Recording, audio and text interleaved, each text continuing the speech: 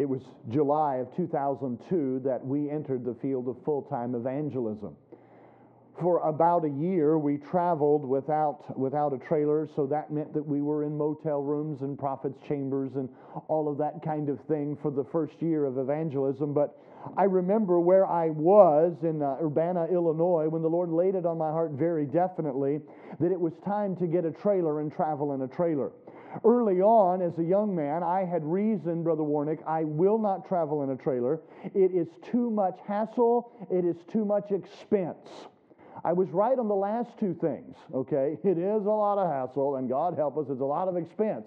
But I was wrong on the first thing, because I remember when God laid it on my heart, I did not start pulling a trailer because I enjoy the smell of diesel exhaust. I do enjoy the smell of diesel exhaust, but that's not why I got a trailer. I got a trailer not because other people were doing it, but because I believed God wanted me to do it. And so I began to look for trailers and so forth, began to study the industry and try to figure some things out. And in process of time, I had narrowed it down to a certain manufacturer. I had found a dealer, and I felt like this was what the Lord would have us to do, and gone through that process. And the only thing I lacked was financing. So I went to my parents' office, and in South Carolina, my dad was a roofing company owner, and so I went to their business office. And I began to sit down and began to look at my options for financing. In one day, I contacted 18 different banks. And in one day, 18 different banks gave me one answer to my quest for financing. You already know what it is, don't you? Yeah, they said no. And they said no in many different ways. One man in California put it this way. He said, Mr. Crow, I see you have no credit history. He said, Mr. Crow, I suggest that you do the same thing that I did when I bought my first vehicle. I borrowed the money at 25% interest. I felt like saying, why don't you go swim to Hawaii? Yeah. I'm not going to borrow the money at 25% interest. I'm not going to do it. Another lady in North Carolina was a little more diplomatic. She said, well, Mr. Crow, I see that you don't have much of a credit history. She said, let me ask you, how much money did you make last month? Well, the truth is, that previous month hadn't been the best month for me as a new evangelist just getting started. And I said to her, ma'am, my income fluctuates greatly. I said, it's kind of like a salesman. In some months, a salesman will sell more than others. And I said, I think that last month wasn't the best of months for me. She said, I understand that. Well, then how much money did you make last year? And I didn't want to tell her that either, but I told her the truth. And when I told her, she laughed over the phone. She laughed at me.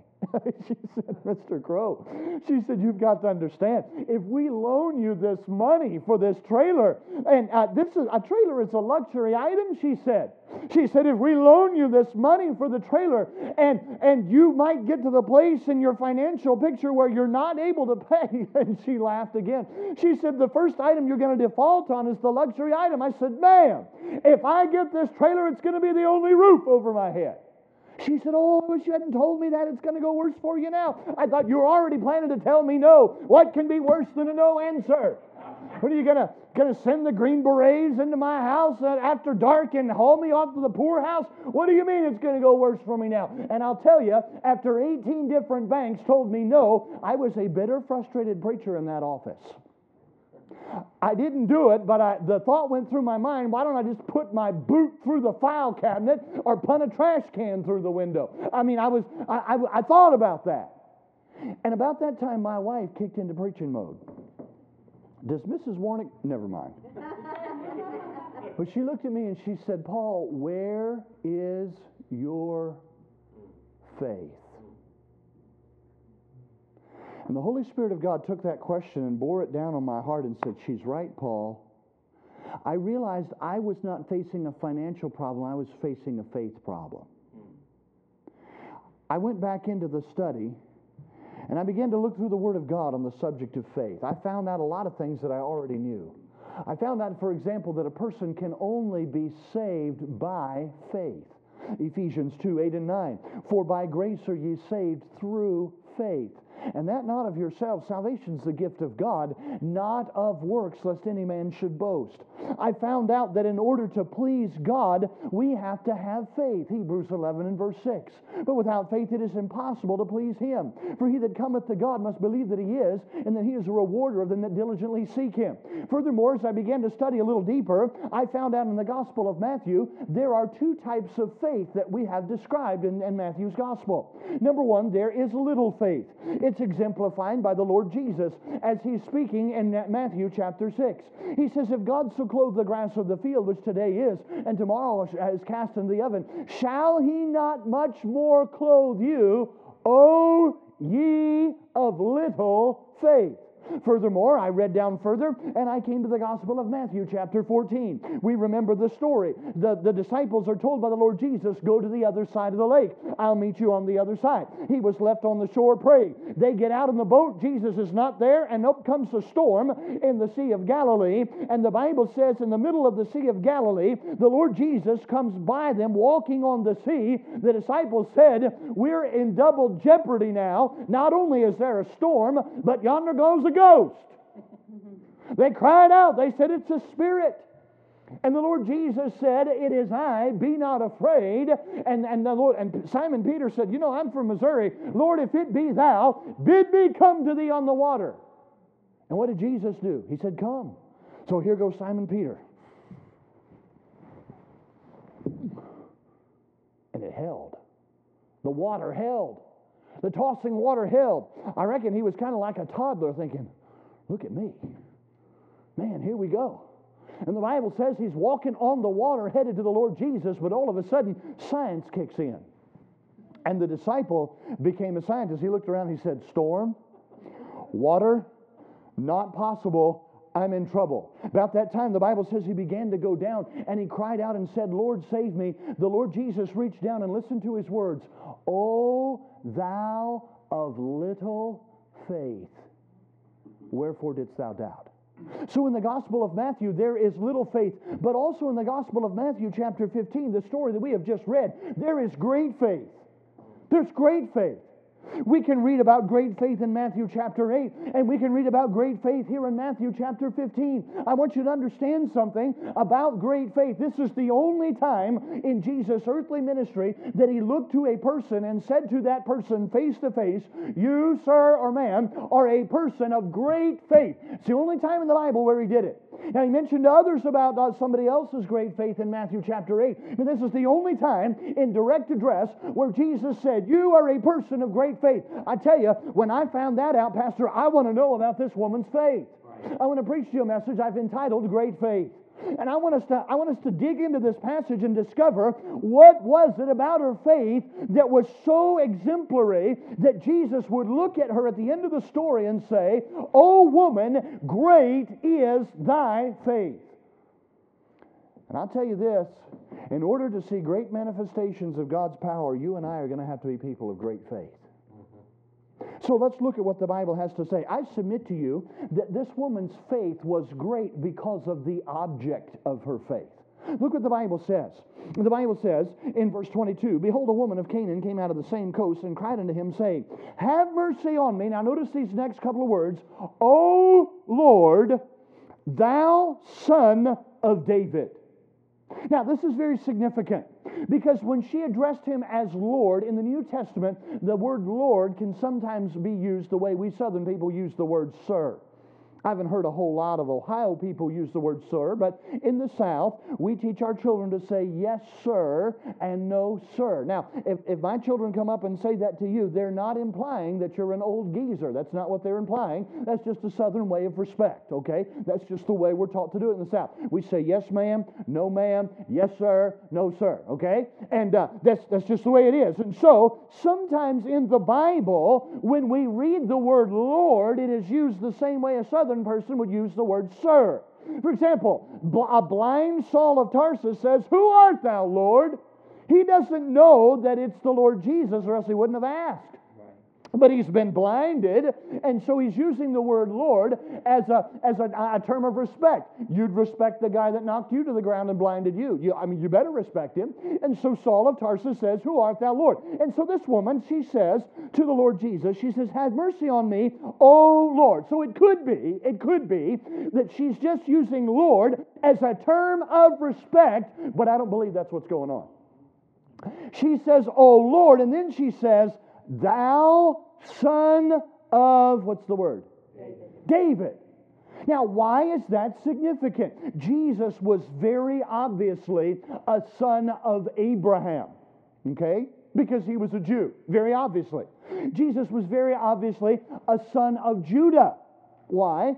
Because he was of the tribe of Judah. That's just, that was very obvious. But it was not immediately obvious that our Lord was the son of David. In order to acknowledge Jesus as the son of David, she had to make she had to connect some prophetic dots in her mind. She had to have taken the things that Jesus had previously said, the things that he had previously done. She had to put those together with Old Testament scripture and come up with this. This is not just anyone. This is God come in the flesh, the promised Messiah, the son of David. Amen. Can I tell you something? Faith is only as great as the object of our faith. Now, the object of our faith needs to be Jesus Christ. That is true in all aspects of life. That's true for salvation. If you're putting your faith in the church, any church, your faith is on shifting sand. Where I live in Mississippi, people say, "Well, yeah, I think I'm on my way to heaven because I've been baptized." Well, I'm sorry, that's not going to get anybody to heaven. It'll get you wet, but it won't get you to heaven. Somebody says, "Well, yeah, I'm doing the best that I can." Well, I'm glad you're trying not to be a heathen and a hellion, but that's not going to do you any good. Because faith in your good works is faith on sinking sand. This woman comes to the Lord Jesus, and she was a woman of great faith because of the object of her faith.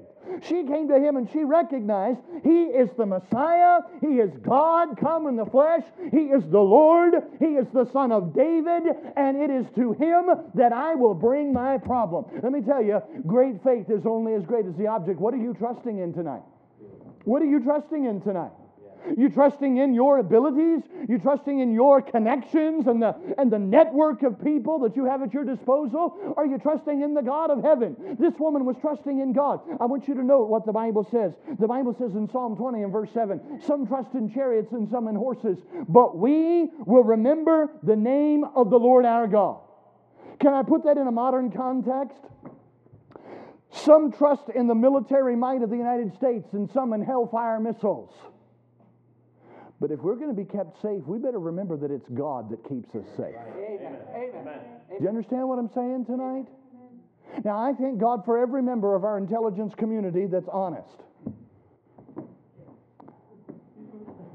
We'll move on. I thank God for every member of our military that's honest. I thank God for the men and women that put themselves in harm's way. I thank God for all of that. But can I tell you something? Without the hand of God upon us, we will not be kept safe. Except the Lord keep the city, the watchman waketh but in vain. That's what God said. And I want you to understand something. Many years ago, some of you weren't even born yet, but in the aftermath of September the 11th, 2001, our president at the time, George W. Bush, rose to the platform and addressed the nation, and he said, "The people of America need to have faith in their government." I wasn't convinced, Pastor. Right. I wasn't convinced. Why? Because I am not going to place my faith in something as questionable as the United States government. I'm just not going to do it. And the Bible says that when it comes to our security, our trust needs to be in the Lord. When it comes to our salvation, our trust needs to be in the Lord. When it comes to our health, our trust needs to be in the Lord. Now, I understand insurance and all of that, and I think insurance is, well, I'm not going to tell you what I think about insurance because you may work for an insurance company. At any rate, I understand insurance and all that, but can I tell you something? A man by the name of Asa at one time was diseased in his feet until his disease was exceeding great. You can read about it in 2 Chronicles chapter 16. Yet in his disease, he sought not the Lord, but he sought the physicians. Now, hear me and hear me well. Get the balance of what I'm saying. I'm not at all saying that it's wrong to seek the physician. It's not wrong to go to a doctor. That's not what I'm saying. But if you don't understand that God has to guide that doctor and help that doctor, you're a fool, my friend. Yeah. In the year 2020, we are in the midst of a coronavirus. Some say it's a pandemic. And if you don't wash your hands every 15 minutes, and if you don't gargle with hand sanitizer, don't gargle hand sanitizer, okay? Just don't. But if you don't take drastic steps, you're going to die of coronavirus. I'm sorry for every person, wherever they are, that has died of coronavirus. I am. But let me tell you something. You and I better learn that our bodies are in God's hands. Amen. Amen. They're in God's hands. I appreciate the work of the president and the government to try to contain the virus in the United States as much as possible. But at the end of the day, my life, my health is not in Donald Trump's hands. That's right. That's right. It is in God's hands. Amen. What are you trusting in, Christian? You know what I found? I found that if we're not careful as people of God, we can trust God for salvation and say, oh, thanks, but no thanks, Lord, I got the rest of this. And we can begin to trust in the arm of flesh for other things. Can I tell you something? God wants the object of our faith to be Him in and through every part of our lives. This woman came to the Lord Jesus. Her faith was great because of the object of her faith. Let me give you one more application before we move on. There's a lot of people all over the United States today that are trying to grow churches. They want to see churches grow. I think that's a wonderful thing. But I'm going to tell you, there's a lot of people that are trusting the arm of flesh to grow their church. Right. If your pastor were to want to do this, he could go online and find a website that would take him, quote, from zero to hero by effective use of social media. Mm-hmm. Now, I don't know how these preachers have time to study their Bible because they're taking so many selfies and posting them online. I have an Instagram account. I'm on social media, sort of. I put a couple things up today.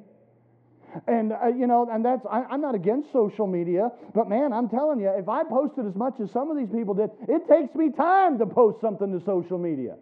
Who has time to be taking pictures of themselves all the time? 34 selfies, scroll 9 times to the left, and you get every one of them. Are you kidding me? But the reality is, that is part of, for some pastors, that is part of a church growth thing. What are you doing? You're promoting yourself.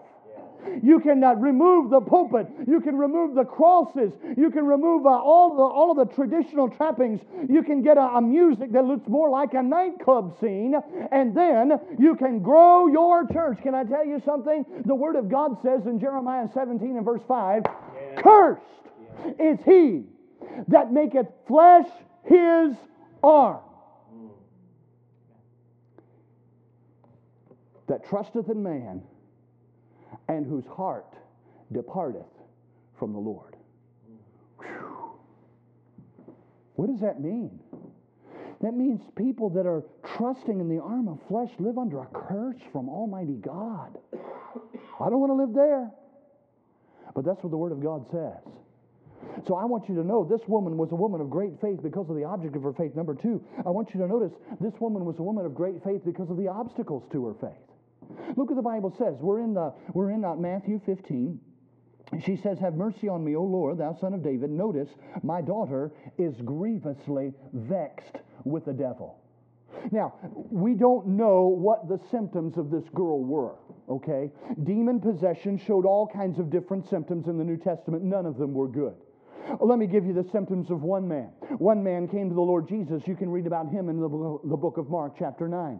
He brought a demon-possessed boy to the Lord Jesus, first of all to the disciples, and eventually to the Lord Jesus. And the Bible says as soon as the boy saw the Lord Jesus, straightway the evil spirit began to tear that boy, and the boy fell on the ground and wallowed foaming. Spit's coming out of his mouth. The Lord Jesus looked at him and asked him, how long is it ago since this came unto him?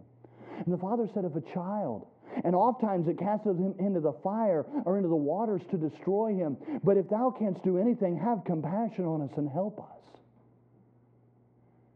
That boy could never go to a 4th of July picnic. Couldn't cook a weenie over a campfire. Now, it'd be a Hebrew national weenie, you understand, but you couldn't cook him a weenie over the campfire because the demon would come on that boy and throw him into the fire. Couldn't take him fishing in the spring because the demon would come on that boy and throw him into the water trying to kill him. And the father was at his wits end. He said, Lord, if you can do anything, just have compassion on us. And I'm going to tell you, we don't know the symptoms of this girl, but we know she was grievously vexed. Can I tell you something? You and I need to realize that great faith is made and displayed in the obstacles of life. When everything's going well for you and you're trusting in God, that doesn't say much to people around you. But when the difficulties come and the obstacles emerge, all of a sudden, and you continue to trust God, all of a sudden people sit up and take notice. What's going on here? The Bible says her daughter was grievously vexed with the devil. That's a bad scene. But I want you to know, this woman's problem is going to get worse. Look at verse 24. Verse 23. The Bible says, but he answered her not a word. Now I want you to get the picture. Here's this woman. She has a problem. Her daughter is grievously vexed. I don't know how it manifested itself. I wouldn't be surprised, though, if in the middle of the night this girl would bolt up in her bed just shrieking and screaming with night terrors. I wouldn't be surprised if she was mutilating herself. By the way, can I tell you, some of the things that get medically diagnosed today, I see those same symptoms in the New Testament. Only the New Testament says it's demon possession. Now, I'm not a doctor, but boy, that does make me sit up and wonder. Somebody says, we don't have demon possession today. Well, I just don't think that's true. I don't think that's true. Somebody gave me a medical diagnosis of the maniac of Gadara. There's a term for every single thing that the maniac of Gadara was doing. But you know what his problem was? There were 6,000 demons living in him. His name was Legion, for the demons were many. The Bible says Jesus cast them out, and that man was sitting and clothed and in his right mind. Now, I'm not looking for a demon behind every bush, okay? I'm not saying that. But I am saying this, it ought to drive you and me to our knees, and when we see some of these problems that are just so rampant in our world today, we ought to say, dear God, if this is demonic oppression and demonic influence, would you defeat the work of Satan in this one's life? Because sometimes that's exactly what it is. And so the Bible says, she came to the Lord Jesus about her problem, but Jesus didn't answer her prayer. He answered her not a word. Let me tell you, there are going to be times, are you listening to me? There are going to be times when you go to God with your problem, and it seems like God doesn't answer your prayer. You say, Brother Paul, God's a prayer answering God. He is a prayer answering God. But there are going to be times when, because of His delay in answering, you and I are going to equate that with a no answer or not answering. If you don't believe me, pick up your Bible and read through the book of Psalms sometime. Lord, how long wilt thou be silent? Why art thou far off from the words of my groaning? And so here's this woman. She goes to God. She doesn't go to the psychologists of the day. She doesn't go to the experts. She goes to God. And she lays out her complaint before Jesus himself, and the Bible says that the Lord Jesus answered her not a word. And it's about that time, I've met many people that in a similar situation, they turned their back on God and said, I was in a hard time, and when I prayed, God wasn't there for me, therefore I'm turning my back on Him. Wait a minute. That's not the time to turn your back on God. That's the time to understand that great faith is made and displayed in the obstacles of life. Notice the Bible says, verse 23, not only did Jesus not answer her, but the disciples wanted to drive her away. The disciples came and besought Him, saying, send her away, for she crieth after us. And Lord, evidently you're not going to help this woman, so would you just get rid of her? Because she keeps crying, and she keeps coming back. And Lord, if you're not going to deal with this woman, just get her out of here, because she won't quit. Can I tell you, God's people ought to understand your problem, and they ought to be there for you, whatever that means. But sometimes, because we're human, we're not. I'm not making excuses. I'm just giving you a little bit of a dose of reality here. Here are these men. They're walking with the Lord Jesus. They're learning at His feet. They're learning. They're hearing His teachings. They're seeing the miracles. But they're works in progress just like everybody else. There's nobody in here that's reached perfection. Except for maybe me. And my wife disagrees. But anyway, there's nobody in here who's reached perfection. We're all a work in progress. And so, there are going to be times when you have a problem, you go to God, it seems like God doesn't answer, you're going to go to lean on God's people, and they don't understand. And it's about that time that Satan camps out in your mind and says, aha, God's not who He said He would be. God's people are not who they're supposed to be. Why don't you just quit and give up on God and just throw in the towel and forget the whole thing? But that's not the right response. The right response is to realize great faith is made and displayed in the obstacles of life. That's good, Father. Come on. But for this woman, her problem's about to get worse. Verse 24, Jesus speaks. He's been silent up to this point, but now He speaks. Notice what He says. I am not sent, but unto the lost sheep of the house of Israel. To the American mind, this is one of the most offensive statements to ever come out of our Lord's mouth. Because to the American mind, this is good old-fashioned discrimination. What is He saying? He's saying to this woman, you're not a Jew. You were born in the wrong family. Your skin is the wrong color. I can't help you because you're not a Jew.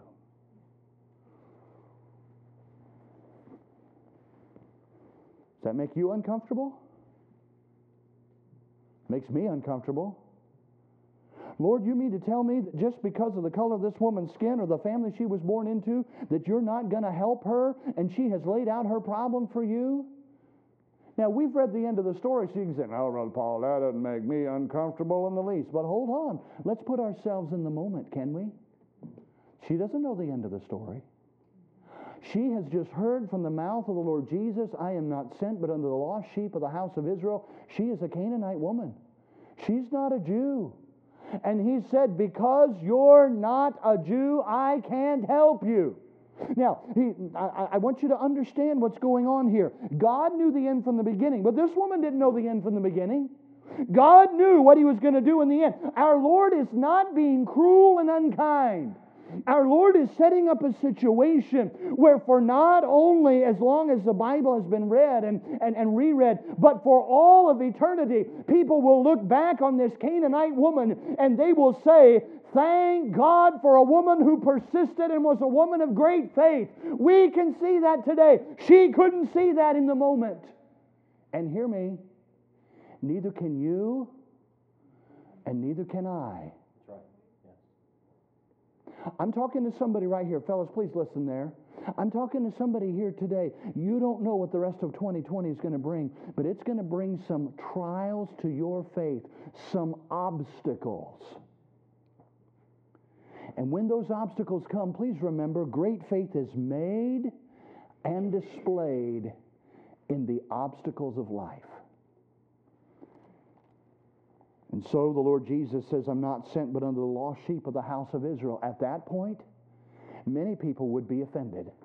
I can't believe that. That's awful. I can't believe. And they would have walked away, and that would have been the end of the story. But not this woman. Look what the Bible says in verse 25. Then came she and worshipped Him, saying, Lord, help me. I see a woman falling on her face. I see a woman grabbing the ankles and the sandaled feet of the Savior. I see her hot tears rolling off her face and onto His feet there. And I see her as her body just convulses with sobs. She says, Lord, help me. There's no other person to whom I can turn. There's no other solution that I can find. Lord, you've got to be the one here. Lord, come in and do what I cannot do. That's what it seems that she's saying. You would think at that point, surely the master's heart would be broken. You'd think at that point, surely the master would say, in that case, I will help you. But that's not what happened. Look at verse 26. Look at verse 26. Jesus speaks again. He answered and said, it is not meet. That means it's not appropriate. It is not meet to take the children's bread and to cast it to dogs. Wow. Verse 24 was hard to swallow. Verse 26 is harder yet. Jesus is using figurative language. Look what he says. It is not meet, it's not fitting, it's not appropriate, it wouldn't be right to take the children. Well, the children there are the children of Israel. It's not fit to take the children's bread. What's the bread? The bread is the power of God, the miracle-working power of God that he had to display. It is not fit to take their bread and cast it to dogs. Who are the dogs? Gentiles. So, here's what he's saying. Ma'am, you're a dog.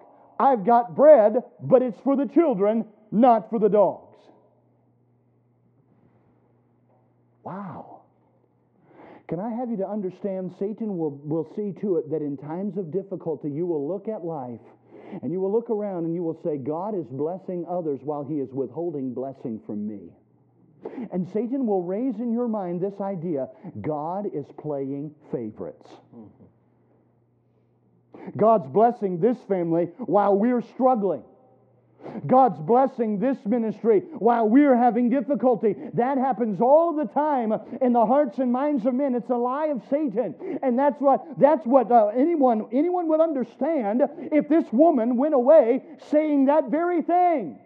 They would understand if she said, well, he called me a dog, and he said that his power wasn't for me, so that's it. I'm through with Jesus. I'm through with the Messiah. I'm through with the whole thing. But that's not what the woman did. Notice what she did say in verse 27.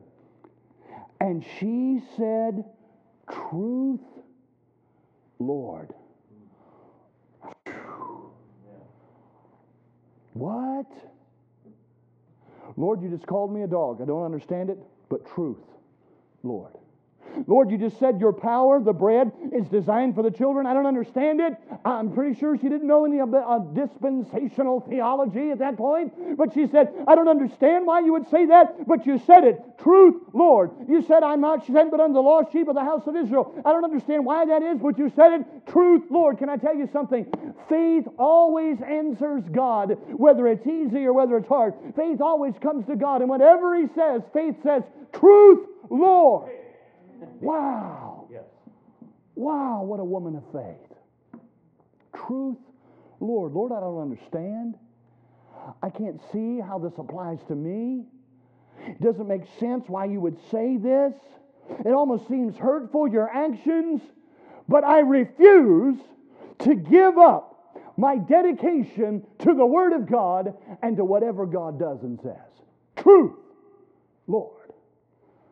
Wow. But then she says, yet the dogs eat of the crumbs which fall from the master's table. This woman comes to the Lord Jesus and she said, Lord, you called me a dog. It's truth. It's truth, not because I understand it, but I accept it because you said it. Truth, Lord. You said that the bread is intended for the children. Lord, I don't understand that, but you said it, so truth, Lord. You said that I'm a dog and I don't deserve to have a piece of bread or a loaf of bread. Lord, you said it. Truth, Lord. Don't understand that, but I'm going to accept it because you said it. But Lord, the dogs eat of the crumbs which fall from the master's table.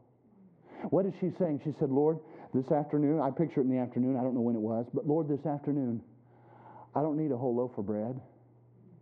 I don't need a slice of bread. You give that bread to the children. That's what they're supposed to get. But Lord, while I don't need a loaf, I don't need a slice, could you just give me a crumb? Could you just give me a crumb? You've said I'm a dog, and Lord, it's true. I don't understand it all, but you said it, truth, Lord. But the dogs eat of the crumbs that fall from the master's table. Could you give me just a crumb? Wow. Great faith. Great because of its object. Great because of the obstacles. But I want you to notice number 3 in closing. This woman's faith was great because of the outcome. Look at verse 28.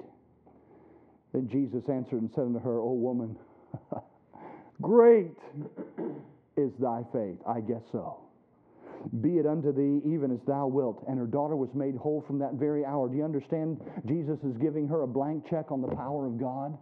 Do you understand? He's coming to her saying, listen, lady, listen, whatever you want, you can have. Now, nobody there doubted what she wanted. This is not name it and claim it theology. I need a gold Cadillac Escalade. No, that's not what she's saying.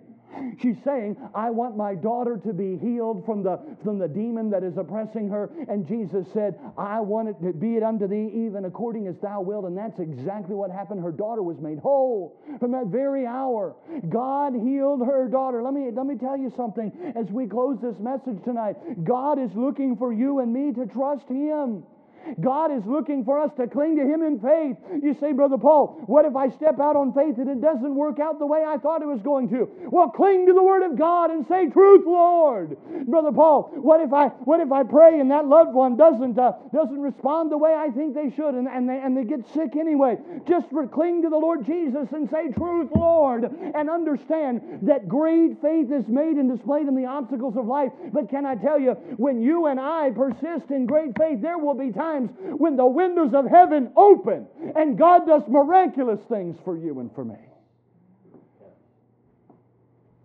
As I think about this matter of faith, I mentioned this as we were praying this morning, but I'm amazed at the times in the Bible when people limited the power of God through their unbelief. We remember Israel, the story of them coming out of the Red Sea, coming through the Red Sea, rather, coming out of Egypt and into the wilderness and so forth. But the Bible says this in Psalm 78. Psalm 78 recounts the story. Psalm 78 and verse 41 says, Yea, they turned back and tempted God, and here it is, limited the Holy One of Israel. Wow. Now, if you limited Moses, that would be a remarkable thing. If you limited Pharaoh, that would be noteworthy. But it was neither Pharaoh nor Moses that was limited. They limited God. They stayed the hand of God. They forced His blessing hand outstretched to pour out the blessing. They said, No, Lord, not here, not now. How did they do this? They did this in the context of Psalm 78. When God said, I'll provide for you, they said, Can God provide a table in the wilderness? What did they do? They limited God through their unbelief. Can I tell you something? If they did it in the wilderness, I can do it today. If they did it in the Old Testament, I can do it today. Hey, that's not the only time. You're not far from Matthew chapter 13. Matthew chapter 13 is a long chapter. It's a chapter with a lot of parables in it. At the end of the chapter, Jesus comes to His home area of Nazareth. He teaches and He preaches, but the Bible says that they just didn't accept Him. They said, we know this guy. You mean to tell me he's so popular? Why is he so popular? His brethren are with us. His sisters are with us. We know this guy. And the Bible says in Matthew 13 and verse 58, He did not many mighty works among them. Not because He was unable, not because He was unwilling, but because of their unbelief. He did not many mighty works among them because of their unbelief. What does that mean? That means that for me, as I go out soul winning, I might limit the hand of God because I don't believe in the power of the gospel that I have to give. That's right. Whew. That's sobering. That means as I go out and I pray and I seek God, and as we look at the Victory Gospel Crusade, it's going to be in our minds for the next 2 months or 3 months, really. And as we think about that, it might be that I limit the hand of God through my unbelief. Oh my, may it never be said that you and I do that. We know the verse, I've given it to you already, but Hebrews 11 verse 6, without faith it is really difficult to please God. No, that's not what it says, is it? It's impossible to please God. We see people that try to work their way to heaven. And we go to them lovingly and kindly and we say, you can't work your way to heaven. You can't do it. It is impossible. And hear me, you and I, now that we're saved, cannot please God without trusting Him. It is impossible. And in order to see great manifestations of God's power, you and I must be people of great faith. Let me ask you something. How would God describe your faith? Is it little faith? Or is it great faith? Or is it somewhere in between? You know what my prayer is? One of my prayers for the Victory Gospel Crusade? Lord, increase our faith. That's one of my prayers. Prayed it this morning. Increase our faith. Lord, I don't care about anybody else. Lord, increase my faith. And let me trust you more. People have asked me, Brother Paul, you were there in the room and 18 different banks told you no, you can't get financing. What happened? Well, I called up, the dealer called me actually. They were building the trailer for me. I was going to buy it brand new and all of that. And so the dealer called me and said, Mr. Crow, we need to go over several details. The man, he went down a long list of details, just took me through the whole thing. And I said, yeah, I appreciate that. He said, is there anything that I've left undone? Is there any question that I can answer for you? I said, yeah, there is one small matter. I said, I don't have anybody to give me financing for this trailer. I don't have the thousands of dollars it's going to take.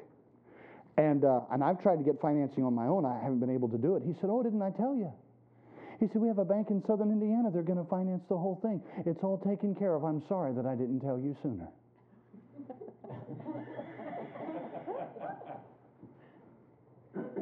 And I realized that God had that entire thing all taken care of all along. I could multiply stories to you. I'll not do that, but let me just tell you one. We were scheduled early on in our ministry. It might have been 2004. We were scheduled to go to Arizona and then on to Southern California. It was in the wintertime, and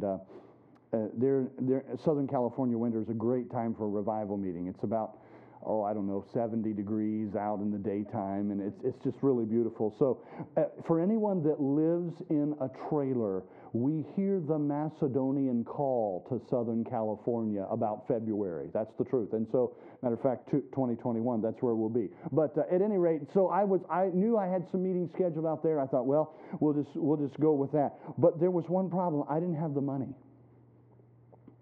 Driving across America takes a lot of money. I knew that once I got to California and Arizona, my needs would be taken care of, but getting there, that was the problem. We didn't have it. And so I told my wife, I said, well, sweetheart, we're just going to go. She said, how are we going to pay for it? I said, I have no idea.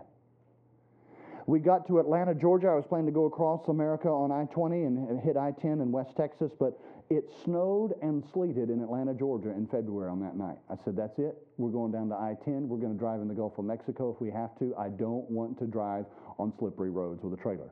And so we went down to I-10. We got into Louisiana on I-10. We were out of money, completely out of money. And I called up this church and I said, yes, my name is Paul Crow. I'd like to park my trailer at your church and join you for your Wednesday night service. You thought I'd done him a favor. Oh, I said, Brother Paul, that's wonderful. And I told him I was going to be there, but I never showed up to the service because as I was walking in with my wife, the youth pastor grabbed me and said, hey, I understand you're an evangelist. Come preach to my young people. Would you do that? And then he backpedaled. He said, I don't mean to put you on the spot. I said, no. I live to preach. I'd love to preach to your young people. So I never showed up for the service. I preached to his young people, about 40 young folks there on a Wednesday night. And that next morning, the pastor took me out to breakfast, and he went to the ATM. I don't know if it was the church account, his account, it doesn't matter. He took some money out of the account, put it in my hands. I was able to get on into Texas. Got on into Texas. I parked at the Parkwood Baptist Church in Houston, Texas. I didn't do anything for the church. I didn't wash that pastor's truck or shine his shoes or anything. But as we were getting ready to go, he said, here, Brother Paul, we've taken up a love offering for you. And here, Brother Paul, I want to fill your tank with diesel fuel. You know everything is bigger in Texas. That man got more fuel in the tank of my truck than Mopar says was possible to get in there. He knew how to, diesel's kind of like a Coke. You pour a Coke real fast, it fizzes to go. Diesel's about the same way. I didn't know that. He did. But, we got all kinds of fuel in there, and sure enough, we took off across Texas. Finally, we pulled into El Paso, Texas on a Saturday night. I had called ahead, gotten permission to park at this specific church. The pastor was having some kind of special thing, and so that Sunday afternoon he took me out to eat and took the family out to eat, and there he did an unusual thing, Pastor. He said, Brother Paul, I've never seen you before in my life, but I feel led of the Lord to have you preach in the evening service. Talk to your pastor. Pastors don't do that. A guy doesn't blow in at 8 o'clock and you put him on the following day to preach. That's just not how things are done. Unless God's in it. Because by the time we got to El Paso, we were out of money again, and God came in and met our needs once again and gave us all that we needed to get to our first regularly scheduled meeting in Arizona. It was a great trip.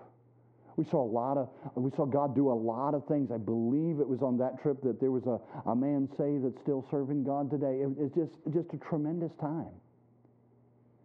And you know what? I think to myself, what would I have missed if I had not stepped out on faith? What would I have missed? Can I ask you this question? What are you going to miss out if you don't step out on faith? I shudder to think. I shudder to think what it would be for you. I shudder to think what it would be for me. But can I tell you, in every aspect, the Victory Gospel Crusade is on my mind. It's on your pastor's mind. And by the grace of God, it's going to be on your mind. But that's just one aspect of living for God. Everything by faith. That's what the Christian life is all about. And in order to see great manifestations of God's power, we've got to be people of great faith. Father in heaven, thank you so much for allowing